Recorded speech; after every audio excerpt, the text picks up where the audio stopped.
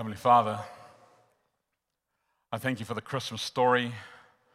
I thank you for the beautiful narratives, for the challenges that are deep embedded within the text. I thank you for the opportunity, Lord, for us just to pause today in the chaos of everything else in life and to be able to receive your word.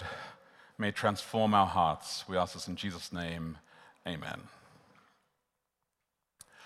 Now, if you read the Daily Walk this week, then you will have learnt, and pretty sure that you read the Daily Walk, then you would have read maybe even the introduction to the series of the Daily Walk, that I happen to like Christmas a little bit.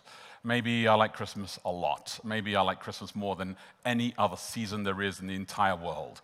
Absolutely true. I like it more than any anniversary, more than birthdays, more than Thanksgiving, more than any celebration there is in the entire world. I really do, and I try to understand why I love Christmas so much. Maybe it's because there's this huge shift that takes place, and it's this shift where I love the shift that takes place. It's the memories of everything just compiled upon everything else, where everybody is just together with everybody else, layer upon layer of memory upon memory upon it all. And it's this blessing of just goodwill to all the people. Do you kind of get that feeling as well?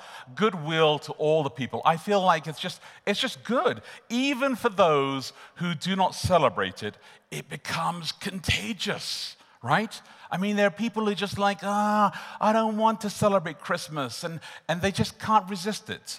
They try to resist it, and they may even say to you, it's a pagan holiday, right? And they're like, bah humbug, pagan holiday. Seriously, friends, look, you don't have to believe in December 25 being the literal day when Jesus was born, the exact day, the exact time, to celebrate that the Savior of the world chose the incarnation as the model to defeat death. I mean, that's just fantastic, right? That the Savior of the world chose the incarnation as this model to defeat death. You just have to enjoy the moment of Christmas, which is what I love about Christmas.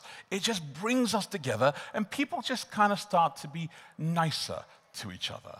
And they're just a little bit friendlier to each other. And I kind of like that. I kind of like the joy of it. People even put lights on their house. I'm like, just keep it on all year round. I don't mind. I mean, I know it's bad. I know people get very militaristic about this. It's January 1, and lights all come off, trees all come down. It cannot be. We cannot celebrate any more joy now. It's got to be dark and gloomy. It's January 1. But I'm like, why don't we just keep it going? Christmas is going to be next year. We just keep it going for the year. Kind of enjoy the season. I know, but it's all right. I'm willing just to enjoy the season at least that much. Anyway, we're going to experience over the next 5 weeks, we're going to experience Christmas, and we're going to experience 5 things over the next 5 weeks. And these are the 5 things that I want to kind of experience with you each of these 5 weeks. Number one, we're going to sing.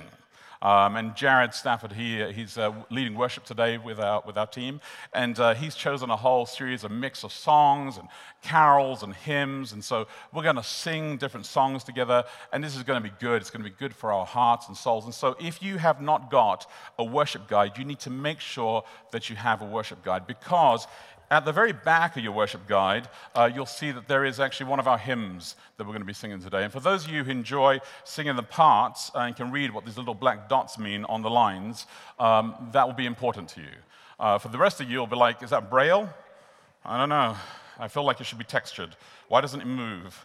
And the reason why, by the way, you're wondering why it kind of curves around the corner, that's because when I took the picture with my phone, I was leaning. So it's my fault. I was just kind of like leaning. I should have had it more direct on top. But anyway, you'll need that. And so the worship guide is very important. If you just put your hand up, our deacons or our elders will make sure that you have a copy of the worship guide inside there. But we'll have some hymns inside there. That's important as well. We're going to number 2. We're going to explore. And we're going to explore Matthew and Luke and the narrative passages. And we're going to be answering the question, what child is this? What child is this? This week, we're looking, as the video showed, at the shepherds. Next week, we'll look at the wise men. And then we're going to look at Mary. We're going to look at Joseph. And finally, at Anna and Simeon in the temple with the baby dedication. Little side note here. there are some families who new to faith, some families that were moving when their children were born, and they were moving churches or just transitioning homes. And so when their child was born, they actually didn't dedicate them.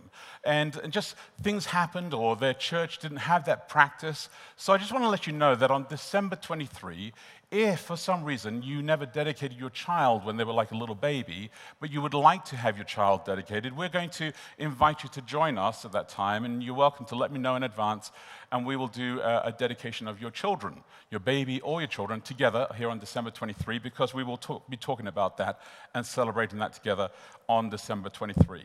Number 3, mission gifts. We often give gifts to each other, but in the next 5 weeks, I'm going to appeal to you to think about at least two mission gifts. And I'm going to give you 4 options to pick from. I know, this is great. You're like, wow, at least I get options. I know. 2 gifts.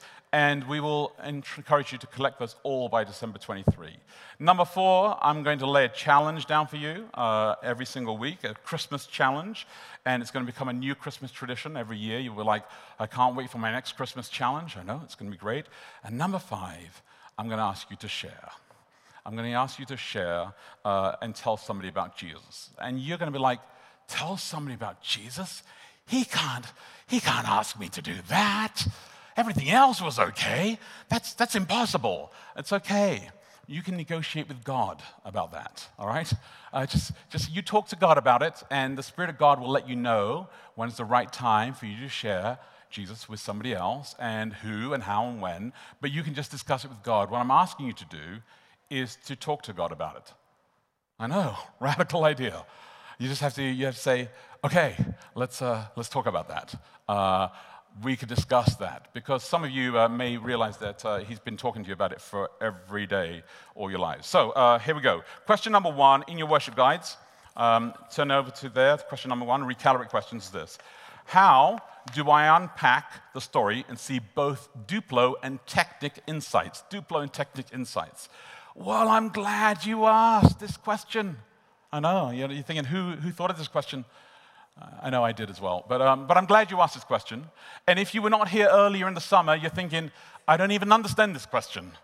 I don't even understand Duplo or Technic. So, just in case you don't understand, and you're not here earlier in the summer, when I was talking about trying to understand faith, on the table, right next to all the designs, which is a very subtle way to draw your attention to that table, are the Duplo and Technic sheets that explain how to study the Bible, how to open them up. Duplo is the very basic method, and Technic is the more complex method of faith development inside there. And it's a great metaphor to be able to do this. But the best way to be able to do this, if you're going for the Duplo understanding, is to, as I suggest, is to start with the daily walk. And what you would do is you would just read the biblical text in different versions. And so that's what you would do. You would take the story that we read today, and you would just read the story in a different version and try to understand it as simply as it is. And this is what happens. Shepherds are on the hill. Mom and dad have a little baby. They're wrapped up, the little baby, all nice and warm. The angels sing Handel's Messiah before he was born, before he wrote it, because it's inspired. And the shepherds find baby Jesus. The shepherds are amazed and text, before texting happened, to their entire social network, and they leave amazed. And that, my friends, is the story in a nutshell. It's amazing, and they leave, and you can write so many stories based on that, because that is what the entire story is all about at the Duplo level. It's fantastic, and it's heartwarming, and I love it. And I can read that text over and over and over again and just enjoy it in different versions of the Bible, and listen to the story acted out, and watch movies depicting it, and watch storybooks and artwork in museums that just kind of like picture scenes of shepherds or scenes of Mary and Joseph, and paintings, and just in awe, and nativity sets cradled and drawn and carved, and I'm just in awe of that. And that is Duplo. Basic, beautiful, inspiring to me. But the technic is kind of like the technical, kind of like, I didn't even know that was inside the text there, for instance. And to get there, you would have to do a little bit more work. You would probably have to read some parallel texts. You would have to read a few commentaries. You would have to read some texts elsewhere in the Bible. You would have to read all of the Daily Walk. At the end of the Daily Walk, you would have to read all the research sections. And suddenly, the story takes on a new edge. Joseph and Mary, they have a tense marriage. Why? It's not his child. It has not been accepted. There are consequences, even though he kind of accepts it.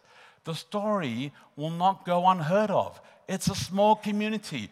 People are gossiping. Everybody knows everybody's business.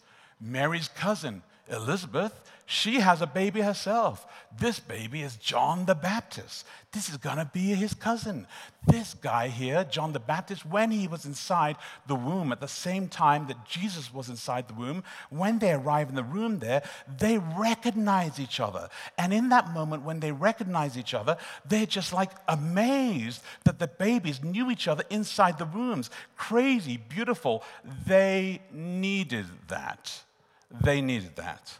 With another example, when you look at the technique, they arrive in the town. There's not a hotel room available anywhere. The houses were built where you had a stable underneath, and the stable is where the animals lived, and they did all their, business, dropped all their stuff with the straw. That stuff created a certain level of heat. The heat rose and made the first level nice and warm. That's where Mary and Joseph were existing down there. I mean, did you ever read Leviticus? Leviticus talks about God wanting you to be healthy and clean. And this is where they're going to give birth amongst all the animals. Do you think Joseph was proud of this moment? Do you think Joseph could have fought harder for a place? But this is not his child. Eh? What child is this? Is Mary really all alone here? Ever thought about that tension in the story? Ever thought about who assisted Mary in giving birth here? Do you think Joseph was like, oh, Mary, you know what? Why didn't God just help you and I'll just stay over here with the cows? And, that's not really my child in a way. Or do you think he was right there by her side helping her out? The shepherds turn up, and out of the blue, the story of the angels starts to come together, and they tell her all this amazing stuff, and that's what they needed. Or maybe that's what she needed. So turn with me to the text. It's in Luke chapter 2. Luke chapter 2. And if you pull out the Pew Bibles, I want you to turn to page 950. Page 950. Luke chapter 2. And I'm going to look at one verse in particular. Luke chapter 2, verse 19. Second to last verse of the passage that Kevin read for us. Luke chapter 2, verse 19. But Mary treasured up all these things, pondering them in her heart. It doesn't say that Joseph treasured up all these things, pondering them in his heart. It says that Mary did. Right? It says that Mary put all of this into her heart, and she kept a memory of all this stuff because she needed this. Not him, she needed all this stuff. She's the one who is really encouraged right now, in this moment, when the shepherds turn up. That's kind of like a little bit of the technique. Question number two inside your worship guide. Is the Christmas story then simply a good word of encouragement? Is that what the Christmas story is? It certainly has a kind of a level of encouragement, right? For anyone who thinks that the cards are stacked against them in life.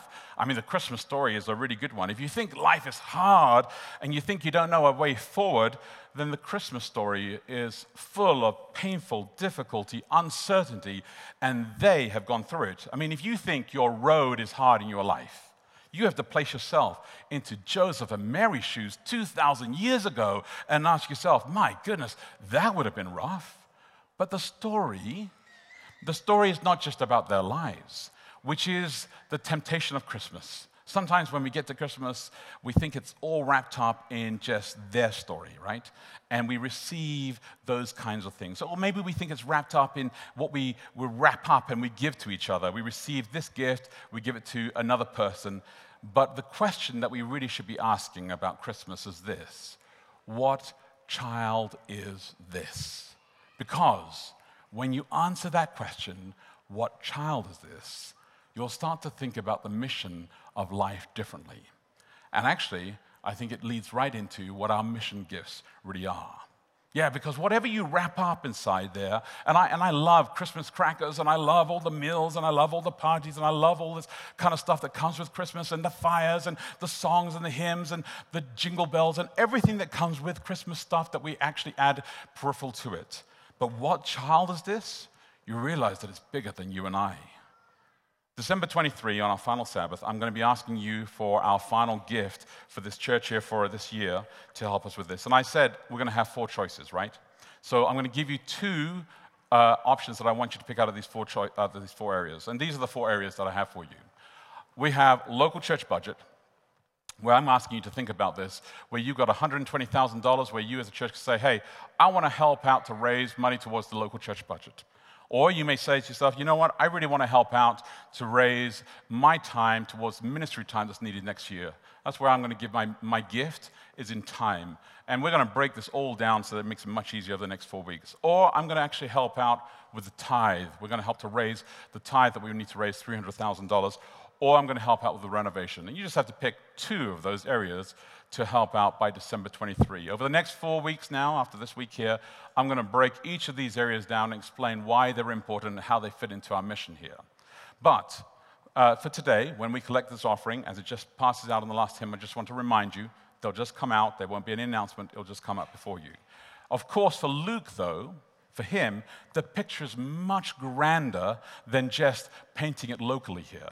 His picture is that Mary and Joseph need to understand, and even the shepherds, that there is something that this story points to which is much bigger than this. So he sets the scene really, really well. He does this really great. He says, right at the beginning, he says, Caesar Augustus exists. And Caesar Augustus declares himself to be Savior of the world. Well, get this, there's a real Savior coming. The real Savior is coming along, and I want you to know that there's another person declaring himself to be Savior. Caesar Augustus then says, I'm going to do a census. And he wants to do a census because he wants to establish who's under his rule. But Joseph and Mary now, you have to now go to your hometown. You have to go to your hometown of Bethlehem. And Bethlehem, by the way, is just a little stone's throw away from Jerusalem. Only 1,000 people live there, only a couple of hours walk at a reasonable pace. And on that hill, just 2 miles away, there's a ton of shepherds that live there. Now, Luke, why, of all the things you could tell us, are you telling us that they had to go to Bethlehem? Are you telling us that the shepherds live there? I mean, John, you didn't tell us any of this. John just began the gospel and says, in the beginning was the Word, and the Word was with God, and boom, he's off on his way.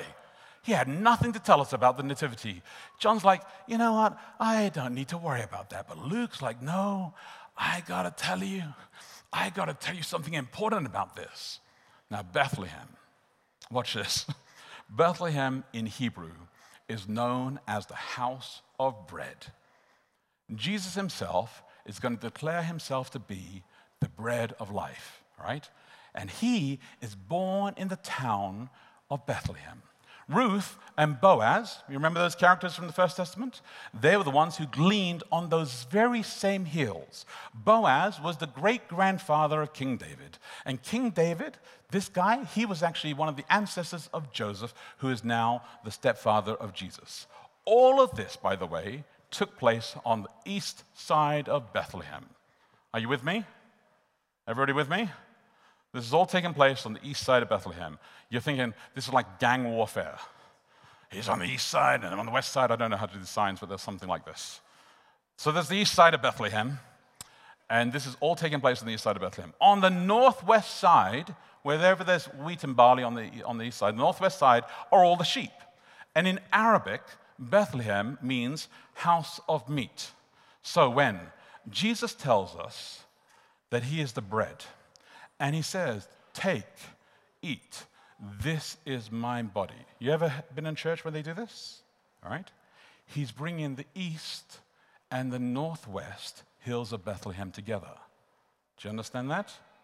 He's bringing the Hebrew and the Arabic sides together. He's bringing Isaac and Ishmael together. He's restoring the bridges that have been broken together. Do you understand what's going on here? Communion is a celebration of Jesus healing us, just in that one simple phrase. That's why the Apostle Paul, when he talks about reconciliation and the nature of Jesus, he says the heart of the gospel and communion is about us actually coming together and celebrating us coming together. The huddle of the Trinity, the purpose of the incarnation, the restoration of God's character.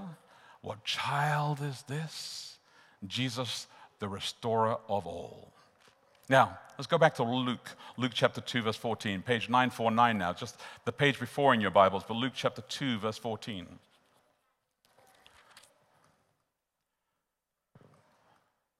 When they hear what the angels are saying to them, what God is saying through the angels, and the message that is coming clearly through the angels here, it says this in Luke chapter 2, verse 14, page 949 in your Bibles. Glory to God in the highest, and on earth peace among those with whom he is pleased. This is what Christmas is supposed to bring to the world, to the broken world that we are.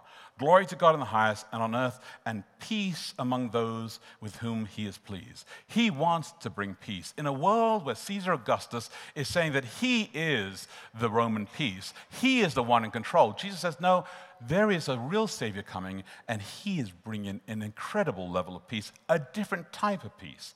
So God calls on these shepherds to be the first to visit. And these shepherds, my friends, were no ordinary shepherds. They were responsible for supplying the lambs that were needed every day for the sacrifice, morning and evening, every single day, including the festivals and Passover. So they were effectively what I would refer to as the temple shepherds. They were connected to the chief priests every day. They knew the prophecies. They knew some of the teachings inside here. Every single day they were like preparing these lambs inside here. And in fact, if they prepared the lambs, they would, I don't know if you knew this, but as they prepared the lamb, they would give a lamb to the family at Passover, and the lamb would have to live with the family for 4 days, right? And as the lamb would live with the family for 4 days, the priest would then come before you with the lamb, and the priest would ask this question. After you had this lamb live with you for 4 days, and they would say, do you love this lamb? Right? And only if you said, yes, I love this lamb, could the sacrifice take place. You had to know this lamb and love this lamb.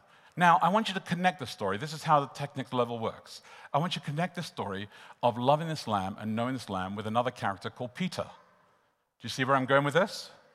You connect the story now with Jesus and Peter early in the morning.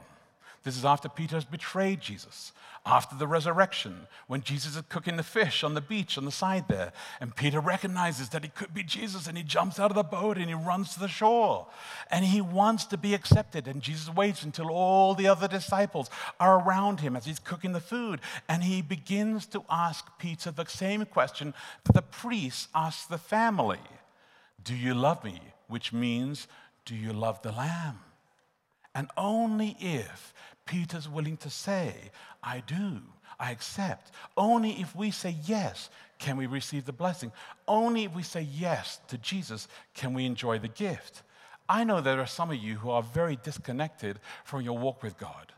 And if your walk with God is you're just not humming this Christmas. You just feel like, I want to say yes to Jesus. I want to follow him. But you're just like, I don't know why it's not working. Then don't give up today. Take the courage, fill in a connect card, put it in one of the offering altars, and we will connect with you. And let us help you on this path today. Talk to one of the elders or the pastors, or talk to the person sitting next to you in your row and say, help me. Do not give up today. This is what Luke is trying to get to, all the point. Rich layers under every single one here. The shepherds understood this when they brought the perfect lambs all the way through. They took extra special care of these lambs, making sure they had no scuffs, no damage to them. You know that, and this is kind of crazy, you'll be amazed because what the angel says to the shepherds is just what they did all the time. So in order to prepare these lambs for sacrifice, the shepherds learned that they had to be without blemish. to come before the sacrifice. And so they learnt that what you'd have to do when they were young, because they would run around and they could scuff themselves or damage themselves, they did this. They would wrap them in swaddling cloths and lay them in a manger. That's what they did to all the lambs. I kid you not. So now when the angels come and they tell the Messiah has been waiting for, it says that they've been praying for, that they've been searching for, that they've been seeking for, that they've been looking for. All of their lives they've been saying, I have been looking for this Messiah, waiting for this. Their routine they've been going through. They preparing to lay the manger. They say, they have found the real one. They go and they say, and when you find him, he will be wrapped in swaddling cloths, laying in a manger. They're like, duh. Of course he would be, because that's what I've been doing to the lamb every single day. I wrap them up. Of course, that's what it is. All these years, they see it come together, at long last fulfilled in front of their eyes. It was suddenly all worth it. The routine was making sense, and the spiritual practice met its reality. See, Mary and Joseph were all upset, right? The cows were mooing during the birth. The town was hostile. All the hotels were full. Caesar Augustus, he had ordered a census, and a census on this month and this time made them travel. But there's a bigger picture, Mary and Joseph, and it's not about you. It's not about the generation of shepherds who look at each other and say, this is what we've been doing our entire lives. It's not about them either. It's about this child, because he's so much more. They saw, at long last, the true Lamb of God, and they knew that this child would grow up, and this child would rescue them. And the shepherds they learned this a long time ago, that this lamb would be sacrificed. Now here's the interesting insight. Shepherds understood that the high mortality rate amongst the lambs was very difficult to get a mother to actually adopt one of the lambs as part of her own. And so they would take the blood of one of the lambs and sprinkle it on the lamb, and it wouldn't be accepted. The baby lamb wouldn't be accepted. So the only way they could actually have it accepted is if they took a baby lamb and washed the baby lamb fully in the blood. And when the lamb was washed fully in the blood, the mother would actually embrace the lamb as her own. It was adopted fully when it was washed fully. Being covered by the blood of the lamb became a powerful symbol of full acceptance. You understand this? It became a symbol of full acceptance. And this was common knowledge. So, at the time when John the Baptist, right, and he's standing on the riverside there, and Jesus comes forward to him, and he looks at and he sees Jesus. He doesn't say, behold, I have no idea who you are. He doesn't say, behold, a stranger wants to be baptized. He says, behold, the Lamb of God who takes away the sin of the world, who will be sacrificed. Because the symbol behind this, he knows deeply inside this baby who was wrapped in swaddling cloths will grow up, and the sacrifice will go through, and it will fulfill everything that it was supposed to do. This is what happened. And get this, the temple would always have the sacrifice take place on Passover at 3 p.m., and Jesus died on the cross at 3 p.m. It all fell into place exactly as it was supposed to. Whose child is this? Jesus Christ, the Messiah. Jesus was moving the house of meat into the house of bread when he said he is the bread of life. Jesus moved us from the temple to the table, which is why we celebrate communion. And we're going to do communion. We're going to celebrate communion here in a few weeks' time. And here's the thing, my friends. I'm going to talk about this in a few weeks' time as well, because some of us, when we celebrate communion, we celebrate just the bread and we celebrate just the juice, and we don't celebrate the foot washing because we feel that's kind of the icky-wicky part, right? We're like, well, you know what? I'm a very special communion person. I take part in the bread and the juice, and the feet, that's for other people. I'm going to explain in the next couple of weeks why we actually take part in all three elements of that. But I want you to understand this. Communion, Jesus himself said this. It's a ritual and a practice that you do that Jesus says, I will not celebrate until I see you again. When I see you again, we're going to celebrate together. Can you imagine that? I mean, the shepherds who are wrapping these sheep up every single time, and then eventually they come and they see the real Lamb of God. I mean, when that type meets the antitype, that kind of blows their mind. This is what's going to happen to us when we see Jesus as well. It is going to be wrapped up in a miracle for us when we suddenly get to celebrate that meal with Jesus inside there. So, our final question for this morning is this. What kind of shepherd should we be? What kind of shepherd should we be? In my office, I have lots of books on leadership. And on my iBooks and in my Kindle, I have lots of other books, lost count of all those books. And I devour them for insights, right? To become a better leader, trying to understand the dynamics of what it is to be a leader. What moral and ethical responsibilities come with the influence? There's a very difficult question to process all the time. And how does it relate to leadership in the Bible? I'm constantly balancing those out. I've taught leadership seminars. I've written courses for leadership dynamics, and I've shared lots of illustrations on leadership lessons that I've learned, including for every single thing that I've learned about leadership, the 4 or 5 mistakes that I've made in order to be able to learn the one that I actually did do well. So I make a 4 or 5 mistakes in order to be able to do one that's good. Of course, inside that tension in the Bible, there is another approach that I think we miss all the time.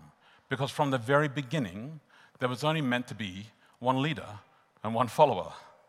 The leader is Jesus, and we are the followers. And when we follow Jesus, that's when we experience leadership freedom. So as I shared last week, when we get to the place where we admit that we actually need each other, we are better humans, right? And when we get to the place where we admit that we need Jesus, then we become the daughters and sons of God, and we are liberated humans, and we have freedom. And this is very difficult for us. But the Bible shows us that we have rejected this model over and over and over again. We did this in the Garden of Eden, where we didn't want Jesus to actually rule our lives in the Garden of Eden. And we said, no, I'm going to choose my own path inside this.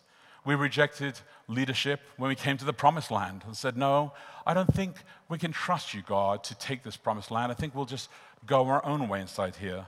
We rejected the leadership when God gave us the judges and said, no, we don't like the way of the judges. We'll do this ourselves. We rejected the leadership of Jesus when he sent us the prophets and said, no, we don't want to do this. We rejected it even when we actually had our kings as well. And we said, no, we'll actually have our own kings as well. And we did this all the way up to the cross, right? Because when you get to the cross, they actually declared right there on that courtyard, we have no king but Caesar, right? Hence, we have always talked about the fact that this is the struggle that we have in our lives. So, the difficulty that we've actually faced in our entire lives is this, that I think Peter, when he was confronted with leadership questions, is this. Jesus said to him, I don't need you to lead the sheep. I need you to feed the sheep. Do you see the difference? He never said to him, lead the sheep. I said, I just need you to feed the sheep. And my problem is that I think we're always constantly trying to lead people. And God said, I want you to feed them. I want you to actually look after them. I want you to actually know them. So when you come to church, and you sit down in church, and you sit down maybe in the same seats that you do every single week because you've self-declared those seats as yours, or you go to your Bible study classes, or you go to your Connect groups, and you notice that somebody's not there. Do you ever think to yourself, I wonder if they're on vacation? I wonder if they're sick? I wonder where they are.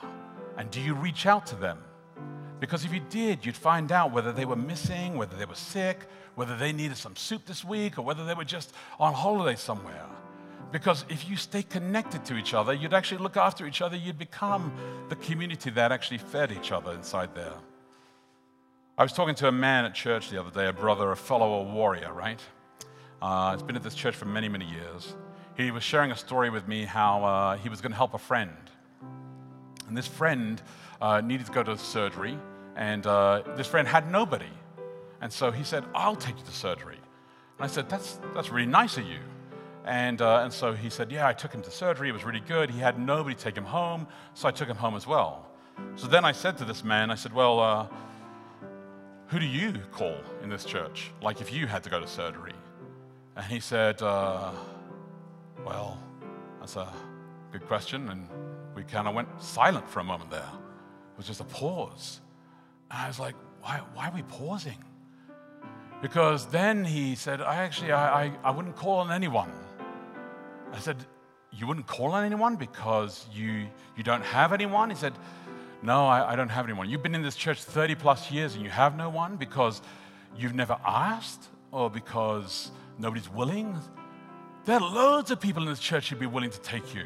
There'd be loads of people in this church who would love to do that for you. I know loads of people in this church who would be willing to do that for you. Your pride stops you from asking? What's the matter that you wouldn't have the courage to just open yourself up and ask for a little bit of help and say, be with me, come with me and pray with me before I go into surgery. Let me know that I need some help. Let me look after each other. I don't know. We have so many excuses all the time. What child is this? Jesus, restorer and reconciler of our communities. So I got a challenge for you. I got a challenge for you this Christmas. And this is this for this week. Every week I've got a different challenge for you. So this week, if you can do this challenge and you have the courage to share with me, then please do, all right? You don't have to share with me. You just have to try the challenge, all right? But here's the challenge. Be peace and make peace, all right? Be peace and make peace this week. And I know it sounds nice, but you know it's hard. All right? Be peace. Think of things that you can do that are proactive in creating peace in your life and amongst those around you, all right? Sometimes I sit down with couples just when we're working on fixing their marriage, right? But wouldn't it be great if you were proactive in your marriage? You have to go see your doctor every year for a health check. What if you did a health check in your marriage every year? You don't have to come and see me to do that.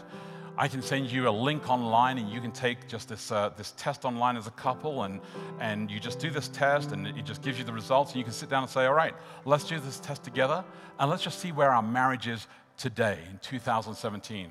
Let's just talk about where our marriage is today in 2017, benchmark it. Let's go see where it is next year in 2018 and benchmark it. Let's just do a health check on our marriage. Let's be proactive about making sure our marriage is healthy and growing every single year. Let's be proactive instead of waiting until now I think there could be something we should address inside there. Think about your faith. Think about what you know in the Word of God and ask yourself, are you growing in this or have you become stale in this? Make peace with God.